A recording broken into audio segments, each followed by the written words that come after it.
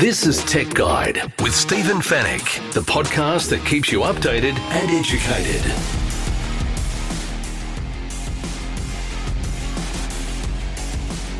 Tech Guide, episode 476. Hello and welcome to the show once again. Great to have your company.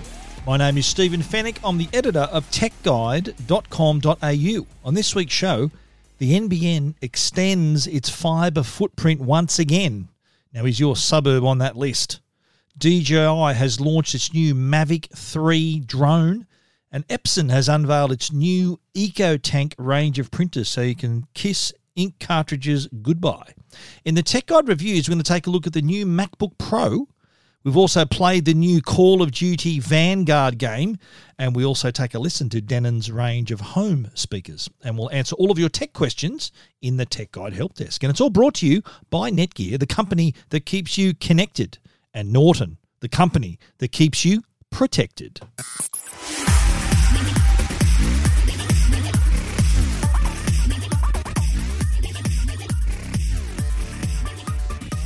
I know that there are a lot of people whose ears prick up a little bit when I mention the NBN and fibre and the expansion and faster speeds. And when there's a list of suburbs to talk about, I think there's a lot of people clicking on and wanting to read that story or listen in about what I'm about to say, just in case their suburb or town is on this list. So the NBN has put out their new list of suburbs and towns because this fibre upgrade across the network is continuing. They're spending $3.5 billion to expand the network. They're calling it the Network Upgrade Program. Basically, the areas that were serviced previously with fibre to the node, that means fibre's at the end of your block, the end of your street, not coming anywhere near your home yet. These are the areas that have been identified to have the upgrade, and it will occur for fibre for these areas that are getting this fibre upgrade. This means that you can go from fibre to the node to fibre to the premises. Now, this doesn't happen on its own, though. They have the fibre ready. So if you decide you want to move up to a home fast, a home super fast, or home ultra fast, you will get fibre, if you're in one of these expansion areas, to your doorstep, to the premises. So that would enable home fast is up to 100 megabits per second download, something that you couldn't get near on fibre to the node, or home super fast, which is up to 250 megabits per second, or home ultra fast, which is up to 1 gigabit per second. That's 1,000 megabits per second. So if you sign up through your provider to any of those speed tiers in these areas, you're going to get fibre to your door. Now, there are towns and suburbs announced again in New South Wales, in Victoria, Queensland, South Australia, Western Australia. I'll name some. I won't name them all. There's a list of them on my site on Tech Guide on the story. Please head over and check it for yourself. New South Wales, some of the suburbs or towns is Anna Bay, Dubbo, Foresters Beach, Muswellbrook, San Remo, and Wyong. They're just some of them, not all of them. You have to read all of them. Go to the website. I haven't got time to read all of them for every state. Victoria, Cape Patterson, Rosebud, Sale, and Yarra Glen. That's just some, by the way, not all. In Queensland, Avoca, Deception Bay, Mango Hill, South Australia, Greenwith, Smithfield, Western Australia, Edgewater, Ferndale, Port Kennedy, Stratton, Wanneroo. Again, not all. There's some. Check it out for yourself. If you're on that list, you might have even been on one of the previous lists that I've already mentioned on the show in the past. There are all those stories, and the list of those suburbs or towns in that particular expansion are also on Tech Guide if you want to take a read of that as well. Now, it says, NBN says that the latest expansion, that will enable those higher speed tiers from these eligible customers in these places from March next year. So the rollout's happening right now. And that's gone. They've already gone past 1.4 million premises in this expansion. This latest announcement is going to add another 200,000 premises that are going to be served by fibre. That takes the total up to 1.6 million that's going to be fibre ready. The program isn't complete, by the way. They're hoping that by 2023, up to 8 million premises, or 75% of homes and businesses on the network, will be able to access all of those highest wholesale speed tiers. So if you haven't got it yet, it's coming. But if you are, like me, already currently served with fibre to the curb, so that means fibre's running along the footpath outside my house, and from the pit to my home, that's copper, they are also going to be enabling full fibre upgrades as well. Because you think about it, upgrading fibre to the node is a lot of work. Upgrading fibre to the curb to fibre to the premises is only, in my case, it's like 6 meters of fibre to get from the pit to my house. So that's easier to upgrade fibre to the curb to fibre to the premises. And again, you'll be upgraded. Like currently, fibre to the curb customers, myself included, you can already get the fast plan, which is up to 100 megabits per second. But if I want to go up to 250 or a gigabit per second, from next year, I'll be able to put my hand up, and then they'll do that upgrade to enable that speed tier to me to access that added speed. I'd love to get a gigabit per second if I could. It's going to cost more money, of course, but I would do that. I'd probably move up to the 250 megabits per second plan, which is kind of the middle plan. They've got the fast, which is 100, super fast 250. I'd go for that. Home ultra fast, that's a gigabit per second. That's some serious speed there. If it wasn't too much extra, I'd pony up the money. I'd pay. But the thing though with these plans to note is that the upload speeds aren't that crash hot. At the moment on my current plan, I get 100 megabits per second down and 40 up. So that's a plan that I've had for a couple of years now. And if you were to sign to a fast plan now, you'd get your 100 down, but you'd only get about 20 up. Same with the 250. I think that's only 20 megapixel up as well, 20 megabits per second up. I think the 1 gigabit per second, you might get 40 with that. But that's important too to note. I know it's all about download speeds, but uploading too, especially in this age where a lot of people are working remotely, we need to be able to connect to our office, upload files, do those sorts of things, make your Zoom calls. They're all uploads. Even like when you're accessing your security cameras from your phone from the shopping center or wherever you happen to be, that's an upload as well. So it's important to have a lot of bandwidth for your uploads because we are monitoring these devices, making our Zoom calls. That's an upload. If you're sending documents, large files, that's an upload. You want that to be as fast as possible.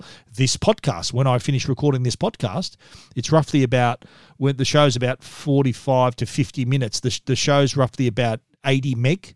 It's an 80 meg file. With my 40 megabits per second upload speed, it takes like 15 seconds to upload that file, which is great. So I think a lot of people have to take note of that upload speed because that needs to be pretty quick as well. So the NBN, it's moving. They are really filling in the gaps here. There was a lot of complaints about the fibre to the node not really being that crash hot, and I think by their own admission, NBN, that's the reason why they're spending $3.5 billion of our money to upgrade it to make sure it is up to standard. It is a very much they're sort of filling in the blanks. Let's just say they want to make the whole network as capable of accommodating those faster speeds for customers who really want them. If you don't want it, if you're happy with what you got, then you don't have to do anything. Don't worry. Everything will be the same. Nothing will change. But if you do want those faster speeds and you happen to be in one of these areas, it's your lucky day. You're going to be able to access those amazing speeds. You want to see that full list of suburbs and towns? You know where to find it. techguide.com.au. This is Tech Guide with Stephen Fennick. Well, DJI has launched a new drone. The Mavic 3. This was they previewed this event. It was like Friday afternoon our time, and this is a serious upgrade to the previous Mavic model. And I notice I'm a fan of this brand. I've got a few DJI drones, including my Inspire 2, a rather large drone, and they just get better and better. And they, in the case of the Mavic 3, it's actually not that big. I think the larger drones, like the Inspire 2, for example, that has a detachable camera system. Like I've got a camera system and I can attach different lenses to it. So that's like for real cinematography, serious photography and videography. But in the case of the Mavic 3 here, this has a twin lens system. It's got a Hasselblad camera, a main camera, and a second lens as well. And the unit itself has been redesigned tip to tail to make it even more aerodynamic, and you'll be surprised how stable the Mavic is, even in high winds. I've reviewed the previous model and others before it, and in a hurricane, this thing is rock steady. It's incredible how it can really hold its position, and it's got its built-in gimbals as well, so that it offers such smooth videography. It's incredible. Now, the Mavic 3 has a number of improvements, starting with the new 4x3 CMOS Hasselblad camera and 28 times hybrid zoom camera.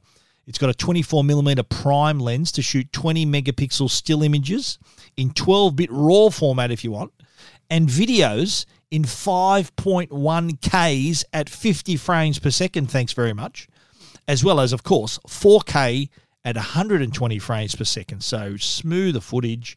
And that shooting at 5K, people think, why do I need at 5K? Even 4K, that does allow for cropping possibilities. So you can actually crop in on the video. So if you're 5.1, for example, you can crop in on that and still have 4K kind of quality there, but still be able to gives you a little bit of leeway. That's why a lot of photographers shoot RAW. So RAW is a massive file that just opens up so many editing possibilities. 5.1 shooting video allows you to have those cropping options afterwards as well. It's got a larger image sensor, so that gives the Mavic 3 gives it higher video resolution, but also greater dynamic range. And so the quality you get out of this thing is absolutely remarkable. Especially too, they've made some improvements, reduces noise in low light environments as well. So this is a really capable camera. The 24mm equivalent autofocus lens has an 84-degree field of view.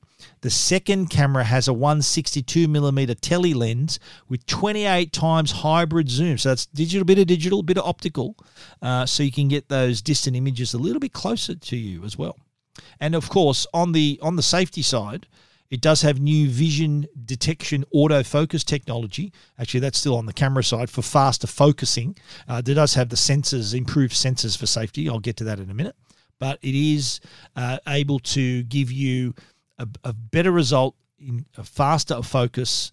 It's using multiple vision sensors so that it's really optimizing its focusing speed as well. So you're not having to wait around.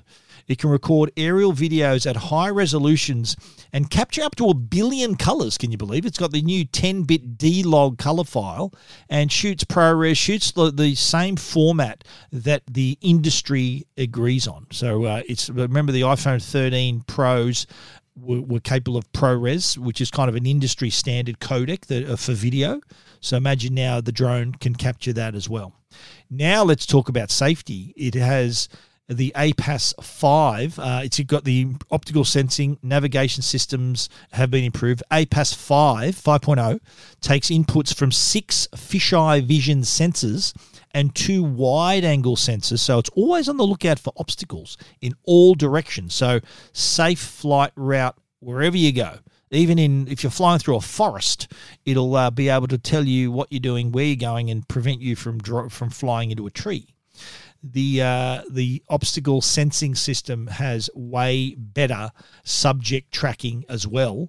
That's got the upgraded Active Track 5.0. Now, anyone who's had a DJI drone in the past knows that it is really easy to track a subject. Normally, they just go left, right, forward, back.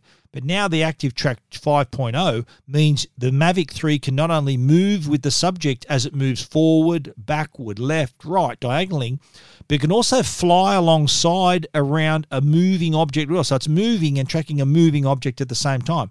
It has that is a pretty big improvement for ActiveTrack 5.0. Also has improved positioning algorithms with signals from GPS, so it can acquire multiple satellite signals faster. Now, GPS is very important for a drone flying outdoors because it helps hold it in place, and you know exactly where it is. You can let go of the sticks and it's just going to sit there. That's with thanks to the GPS mode there. So it does have increased hovering accuracy, so even better stability when shooting things like long exposures or even time lapses. Time lapses with a drone are incredible because you can sort of move it. It's like you can move it. To do this with a stationary camera, you need like a track, and so for it to sort of shuffle sideways slowly. So you can imagine doing a time lapse and the Mavic 3 moving ever so slightly in one direction to give you that incredible effect of movement while doing the time lapse as well. The DJI, the Mavic 3, it's available now, actually. So many features. There's a lot of accessories you can buy as well. It does have the modes that we're used to: master shots, panorama mode, quick transfer. That's there as well. There are all different combos you can buy also. Starts at $3,099. Now that includes the Mavic 3 drone, a battery. I shouldn't talk about the battery actually. The battery, the flight time, they're quoting now as up to 45 minutes of flight time, which is remarkable on a single battery. And they're saying that the power management system is even better. The aerodynamics are even better. So you're getting, that's a combination that brings you up to 45 minutes of flight time, which is great. If you're an aerial photographer, there's a bit more freedom to shoot what you want to shoot without worrying about having to change the batteries every 20 minutes. That really does change it up seriously for an aerial photographer. So $3,099, that gets you the drone, a battery, the controller, a cable, the battery charger, and a spare pair of spare propellers.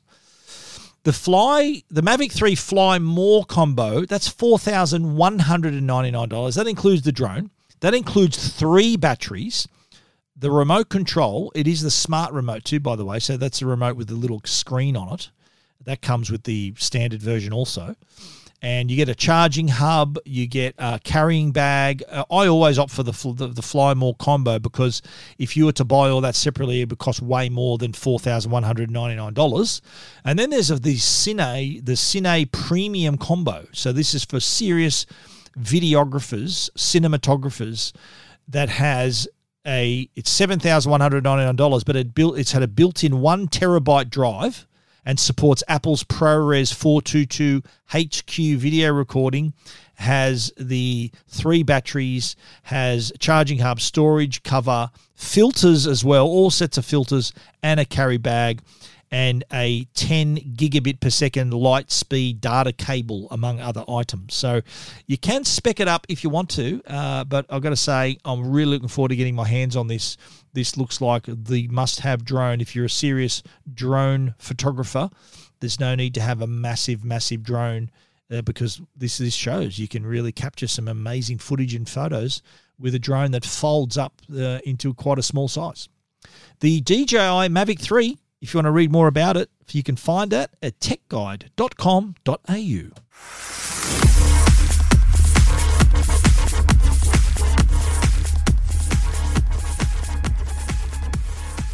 Okay, next up we're talking Epson and its new range of EcoTank printers. Now, I get a lot of questions about these printers because everyone needs a printer. We've got our home workspaces now. There are kids studying at school, people working remotely, and we do still need to print stuff.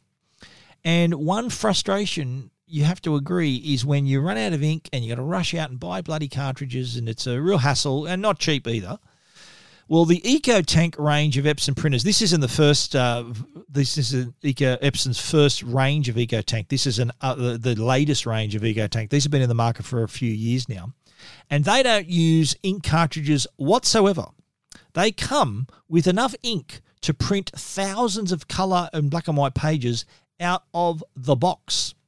So you can, I think I've had my printer for 2 years, 2.5 years. I think I've topped up the ink once in that time. I've got the older, the 4750, and I'm going to replace it with the 4850, which is part of the new range, and that review will be on Tech Guide in another week or so. But the whole range has been improved, so a lot more efficient. And again, the ink delivered from the onboard tanks filled with the included ink bottles you get in the box. So it does also work with the Epson Smart Panel app, both for iOS and Android, and that makes working and printing from home even easier. So it really turns your phone into a control center for your Epson's printers and scanners and all of those things, so you can monitor, print, scan, and do more from the palm of your hand. So there's a range of products, the ET2811, the ET3800, ET4800, ET short for EcoTank, by the way, and ET4850. So it's up the varying sizes and capacities and prices, of course, and different size LCD screens as well. So you can choose. The cheapest one is the 2811 ET2811, $399. And that gets you can, out of the box, you can print up to 8,100 pages or 6,500 color pages. So that is some serious printing out of the box. So that's in the other more expensive printers, there's enough ink to print up to 14,000 black and white pages. So that's the equivalent of hundreds of individual cartridges that it would take to do that.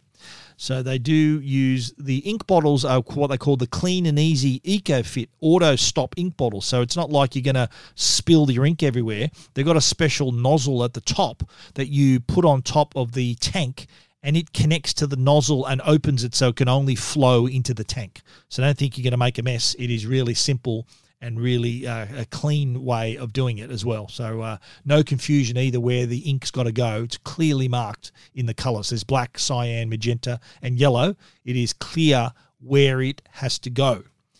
So $399 is the cheapest. The most expensive is the ET4850, which is $649, and that's got duplex printing, copying, scanning, faxing. Fax is still a thing, you know. Faxes are considered more secure by a lot of people. There's also a record of it as well. So faxes in some industries, I think in the legal industry too, that is an important factor there, and still in use. So when you're seeing fax, you think, who the hell's using fax? It's still a thing. So that's why it's on the features there. And of course, they're all Wi-Fi direct. They've got Apple AirPrint as well, so you can print from your iPad, your iPhone, so it will work with that as well.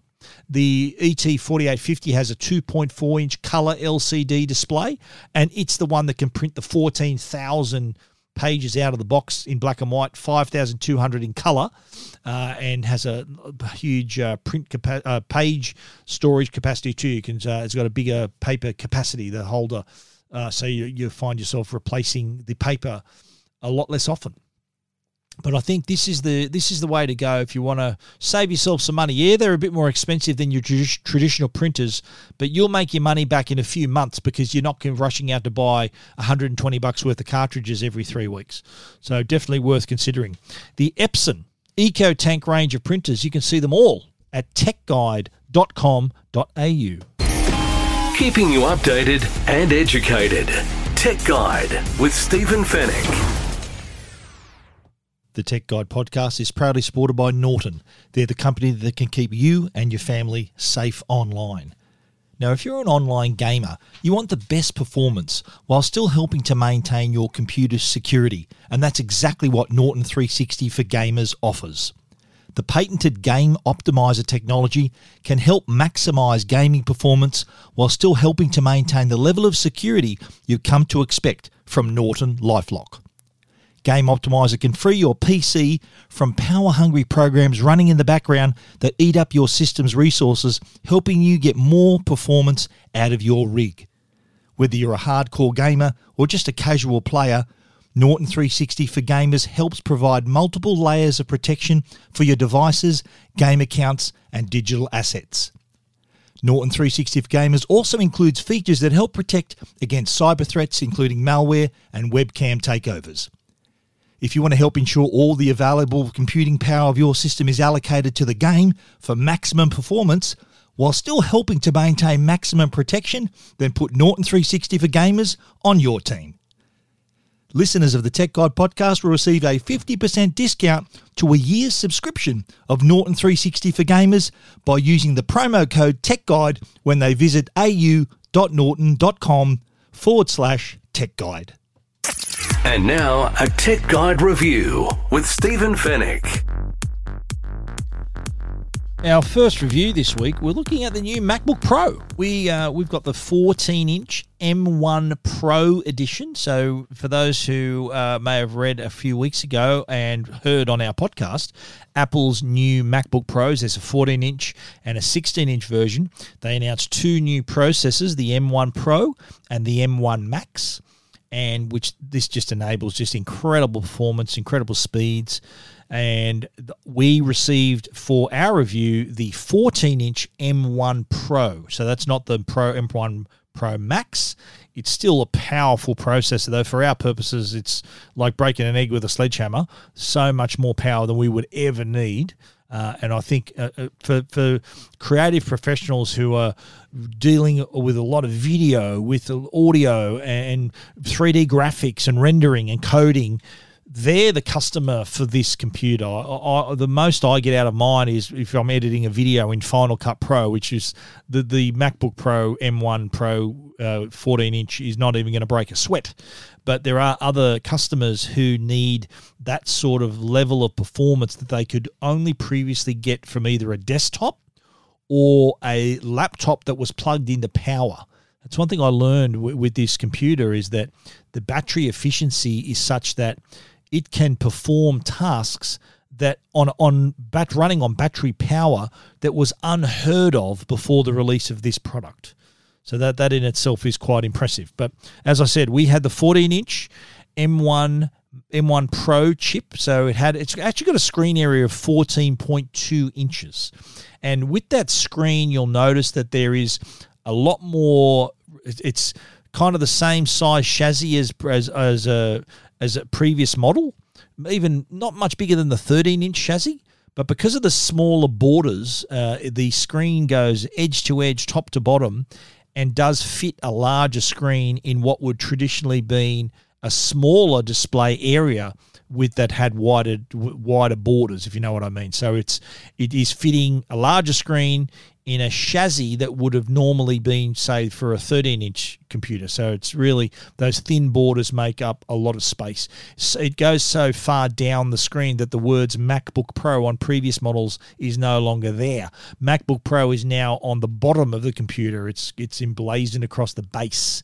The top of the computer, the lid, has a larger Apple logo than the previous model. I've got a side-by-side comparison of the 13-inch M1 Pro and the 14-inch the 13-inch MacBook Pro with M1 and the 14-inch with M1 Pro. I've got them side by side, and you can see a couple of subtle differences. The Apple logo is bigger. The computer seems to have sort of gone back to the future with its design. The older MacBook Pros, the PowerPC Mac Pros back in the day, had a similar design to what they've given us now. So a flatter lid, not so much of a curve on the lid. A sort of U-shaped bottom chassis as well. Slightly heavier too, I've got to say. It is a bit heavier than what you'd expect, and slightly thicker as well. So that's to fit in the new M1 Pro.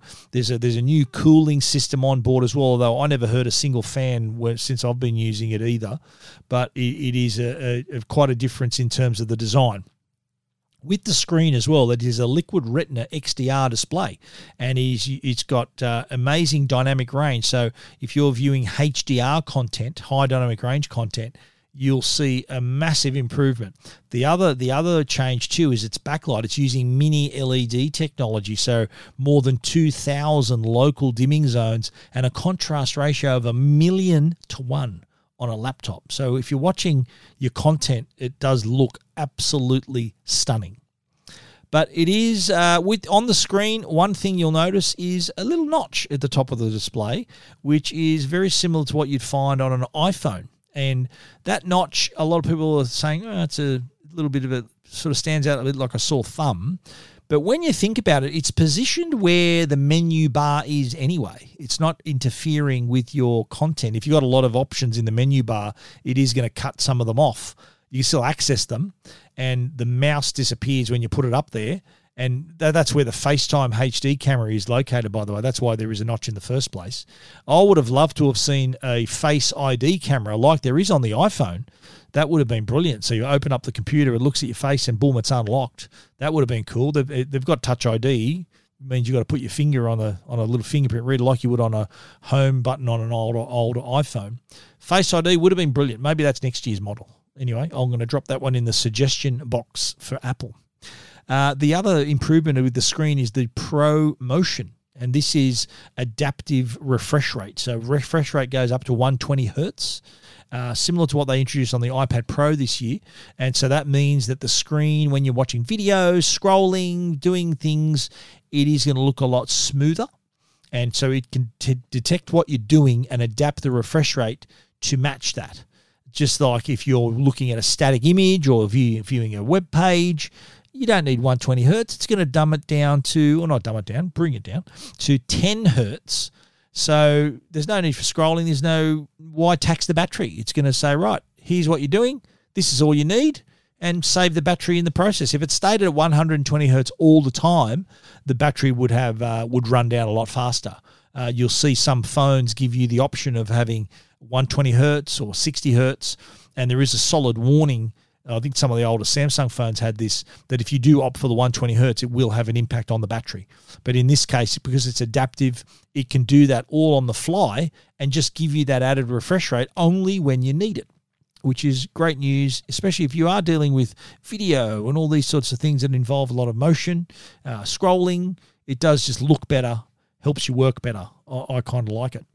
The keyboard, the touch bar is gone. The little touch bar that I had on the 13-inch MacBook Pro, and I've got to be honest, I didn't use it that often. Sometimes I maybe hit it to bold a word or to change something, but it wasn't really something I used that often. And Apple have kind of conceded here that, you know what, I think you don't need it. They've given us the full height function row of keys to replace that touch bar. I do like the tactile feel of those function keys, especially when you want to adjust the volume and the brightness. It was like a couple of added steps to do that with the touch bar, but now they've got the dedicated keys, so that is something we enjoy as well. Now, in terms of performance, I've already spoken about how the improvement that videographers, photographers, developers, and anyone who's using those high-end applications using lots of data, they will be gobsmacked at how much this has improved. It really has.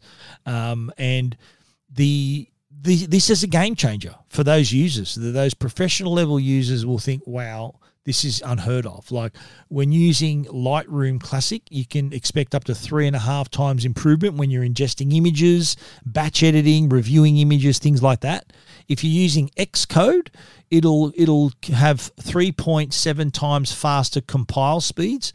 3D artists can work with now extreme geometry and textures in scenes on a laptop running on battery power, which, as I mentioned at the top, unthinkable before the release of the MacBook Pro with M1 and M1 Pro Max processors.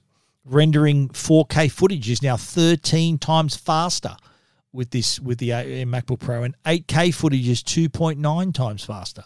That's just two examples of the performance improvements. So for those who have a workflow that does rely on moving around all this content and editing and doing all these things, rendering, all those things, well, they'll think that all their Christmases have come at once with this one. One thing we've really liked the changes of here for is on the connectivity side. I really appreciate the fact that Apple has brought back the SD card slot. They've also brought back the HDMI port and the MagSafe charger. The SD card slot, I remember at the time writing that this was a mistake. I really regretted I question why Apple would do that especially to their pro users who were needing to get stuff off a camera, video, photos off a camera through the SD card, and them removing that slot just made dongle makers rich, I think, back in the day. They've also reintroduced the HDMI port, so you can now connect it to an external monitor, your TV, And this has enough power to support up to 3 Pro Display XDRs and a 4K TV. That's serious power right there. And the MagSafe is back as well, MagSafe 3. So it attaches magnetically while it's charging. And if you, say, happen to have this on a movie set or in a film studio and someone walks past, trips over your charge cable, they're not going to send the MacBook Pro hurtling across the room. It's just going to detach harmlessly from the magnetic attachment there. So there is a reason for that, and I think a lot of people will be happy that it has returned. I think this is a little bit of an admission that maybe Apple got it wrong. They may have thought, you know what, we need to put these features back, and that's exactly what they did. There's a new 1080p FaceTime HD camera, so your calls are much clearer, your video calls, and God knows how many we're making nowadays. We're still doing a lot of Zoom calls, Teams, Skype, you name it. We're all involved in some sort of video meeting in the last couple of years. So why not look even better with your FaceTime HD camera, 1080p resolution? Now, I mentioned the battery life, the added battery life. So there's this power efficiency created here that really does give you solid battery performance. And in terms of comparisons to last year's MacBook Pro with M1, these latest models have a slight improvements in battery performance over the M1, and M1 improvements from the Intel-based Macs was night and day. It was incredible. Have not seen a bigger improvement from one generation to the other. This continues that improvement and maybe ticks ahead a little bit more with battery performance. We're talking like up to 21 hours of video viewing and 10 hours of longer than the previous Mac, 14 hours of wireless web browsing, which is 3 hours more than the previous generation. So it all adds up to more battery life. You can do more and more on the go. Now, I should mention, in terms of pricing, the MacBook Pros, the new ones, they're not cheap. The 14-inch MacBook Pro starts at $2,999. The 16-inch starts at $3,749. And you know what? To many people, that might sound expensive, but to creative professionals who can take advantage of the performance and power and the convenience this is going to bring, they will be more than willing to pay those prices. The M1 Pro, MacBook Pro 14-inch, that's our review. You can read all about it, see everything we've spoken about at techguide.com.au.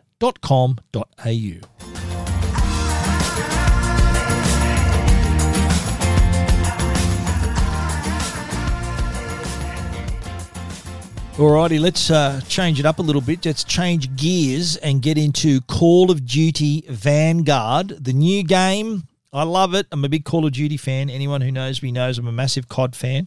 If you're on the PlayStation Network, by the way, I think it's cross-platform now, the multiplayer.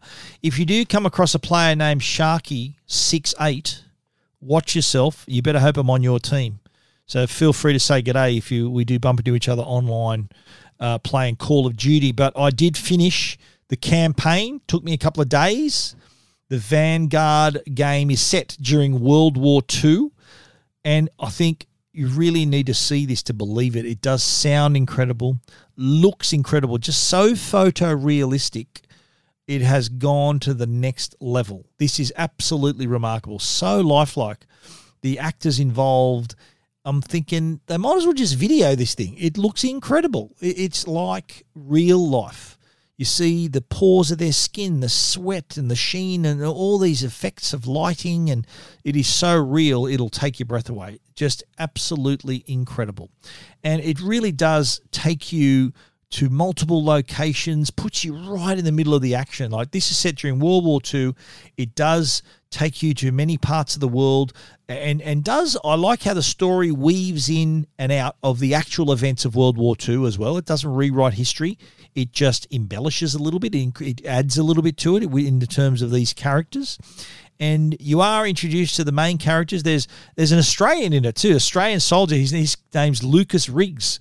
And you hear him for much of the game. And we're talking like his Aussie accent and his slang and his sledges. It is really cool. He's got quite a role. There's also British officer Arthur Kingsley and Richard Webb, another British officer, a Russian soldier named Paulina Petrova, that's a woman, and American Wade Jackson. They're sort of the main characters that form this squad, and you get a chance to play all of them in the game. Now, what I like about this game too is it has its own storyline as you're progressing, but I love how it uses a lot of flashbacks. So you really get to learn the backstory of all of these soldiers and where they fought. So it does take you through Tonga, and you're in Midway, and then you're in Hamburg, and then you're in Stalingrad, and it's incredible how all the different locations and different.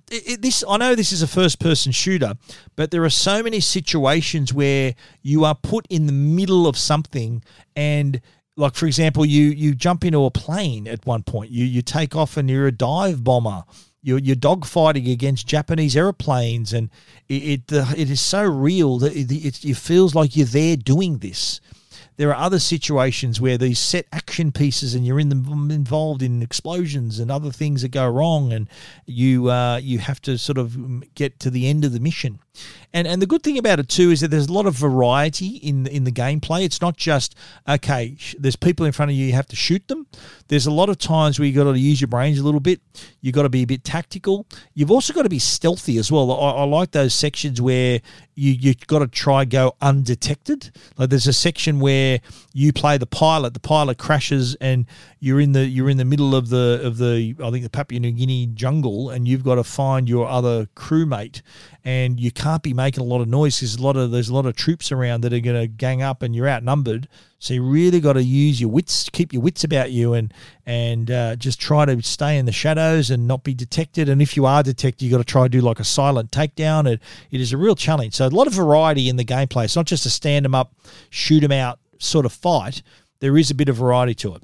Now, on the multiplayer side, and that's a really popular part of Call of Duty. And the multiplayer with Call of Duty Vanguard is exceptional. Now, the game's made by Sledgehammer Games, who have got some pretty good runs on the board in previous model versions of Call of Duty. This time out, there are 20 multiplayer maps. That's the most ever from day one of a new Call of Duty game. Normally, there's like 12 or maybe 16, I think there's been once. But there's 20. And, of course, you've got your traditional team deathmatch and domination, all these other different game modes. What they've added here is the ability to have more players in the game.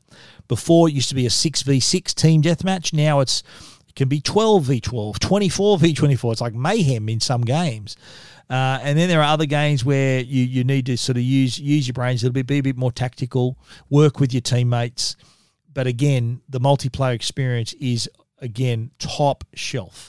And the maps have you a great variety. So there are some tight maps where you really need to run and gun and you never know what's around the corner. There are other larger maps as well where you can sort of be a bit more tactical and use your different types of weapons as well. So I thoroughly enjoyed the campaign, thoroughly enjoyed the multiplayer. We'll continue to be on the multiplayer. So keep an eye out. Sharky68, give me a little tap on the shoulder if you're in a game with me. Hopefully you're on my team, okay? And another great touch too with the multiplayer, there's a new thing now where they put up 3 players at the end of the game as the candidates for the MVP, most valuable player. And, there's like, this bloke got the best, most multi-kills. This woman got the player of the game. And you get to vote on the MVP. And I actually won the MVP one time. I think I had the most multi-kills in the game. And I was voted by the other players. So you vote on who you want to win the award, and I won. That was really cool. I took a screenshot of that. I'll put it up on my story, my review on Tech Guide as well. But that is a nice added touch to the multiplayer. So, yeah, Call of Duty Vanguard is an amazing sensory experience, both campaign, multiplayer. They've nailed it. Look, there are some parts of the game where I didn't like. It wasn't obvious where you had to go. There were times where they needed more checkpoints, like there was a really long battle, and if you die right near the end, you're going to go all the way back a long way and start it all again, which is a bit frustrating. I think more checkpoints needed in some parts, and some parts wasn't obvious where I had to go. I had to sort of look at my mission and instructions and see where I had to go. But again, minor issues here. Definitely not a deal breaker. I love this game, Call of Duty Vanguard. If you're a Call of Duty fan, you won't be disappointed. If you're new to the franchise, welcome aboard. You're going to love it. If you want to read more about our review, you can check it out, techguide.com.au.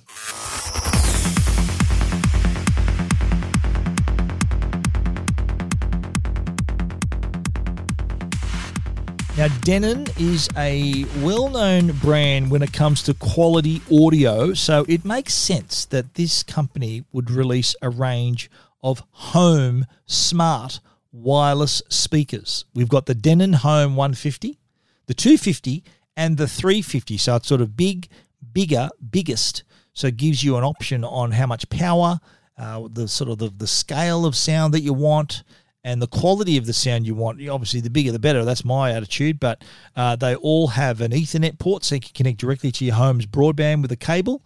They've got these also, of course, Wi-Fi, so you can set them up like a wireless multi-speaker system. So they can play the same music or different music all through the Denon app as well. It's actually the HEOS app, HEOS.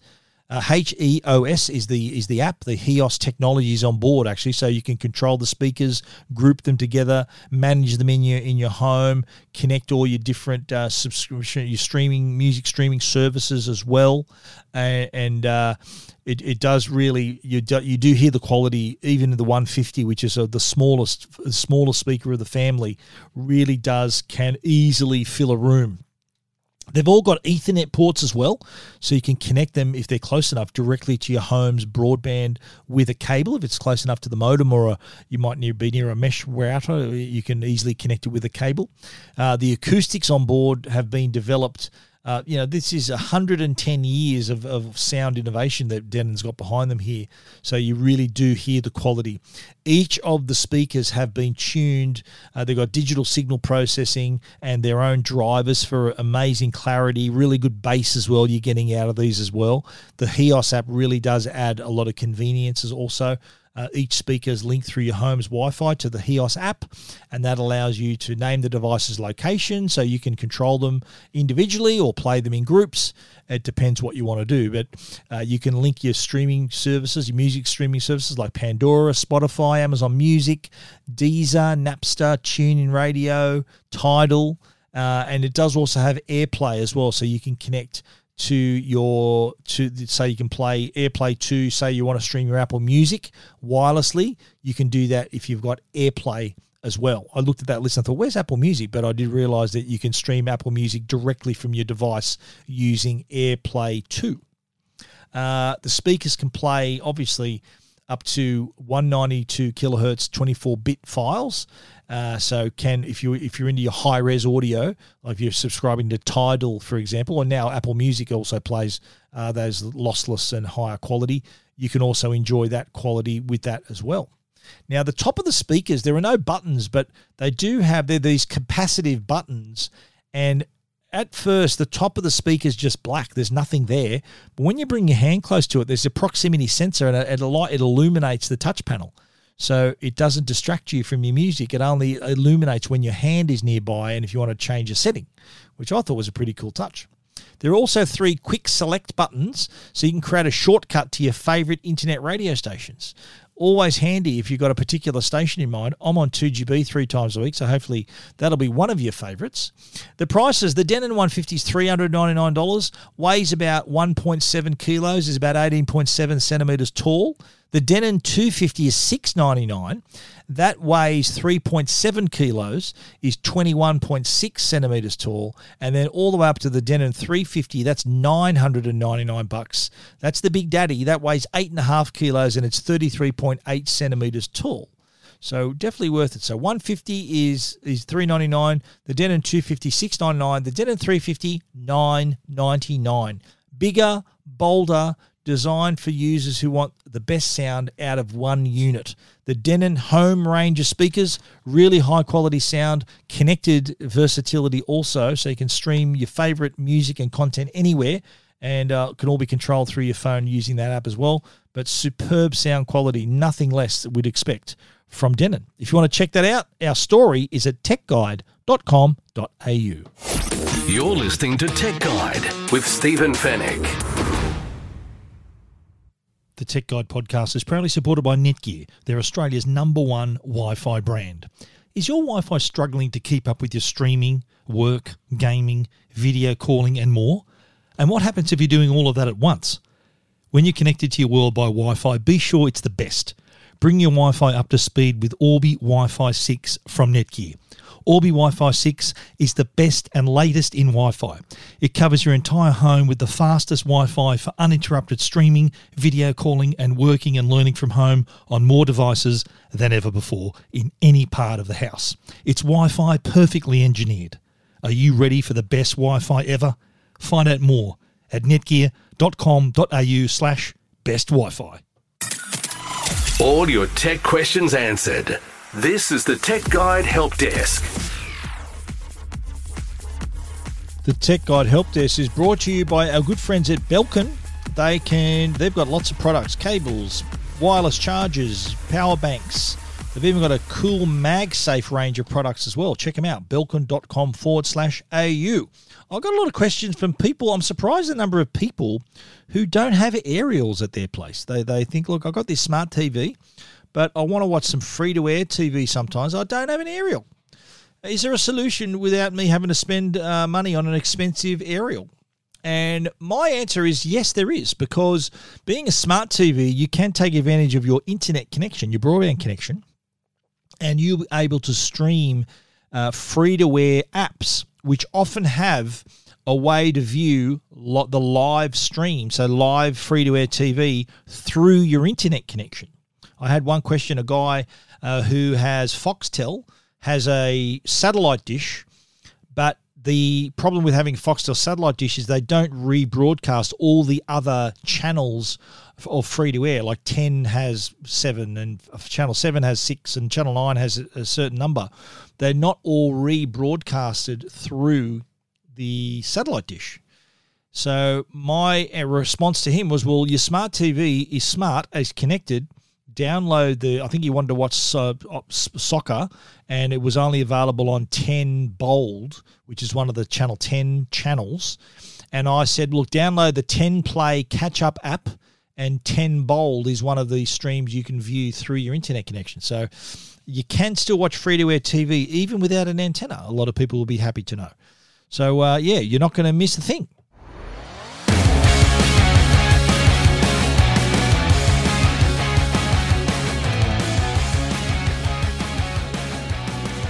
And that there is our show for this week. That went so fast. We hope that you enjoyed it. If you need to find out anything, of course, you can find it at techguide.com.au. If you want to get in touch with us, our email is info@techguide.com.au, or click on the Ask Stephen icon and you'll get straight through to me for any query you might have, and you might be the question that we're talking about on the Tech Guide Help Desk. We'd like to thank our sponsors as well, Netgear, the brand you can trust for all your Wi-Fi needs, and also Norton, the company that keeps you, your family, and your devices safe online.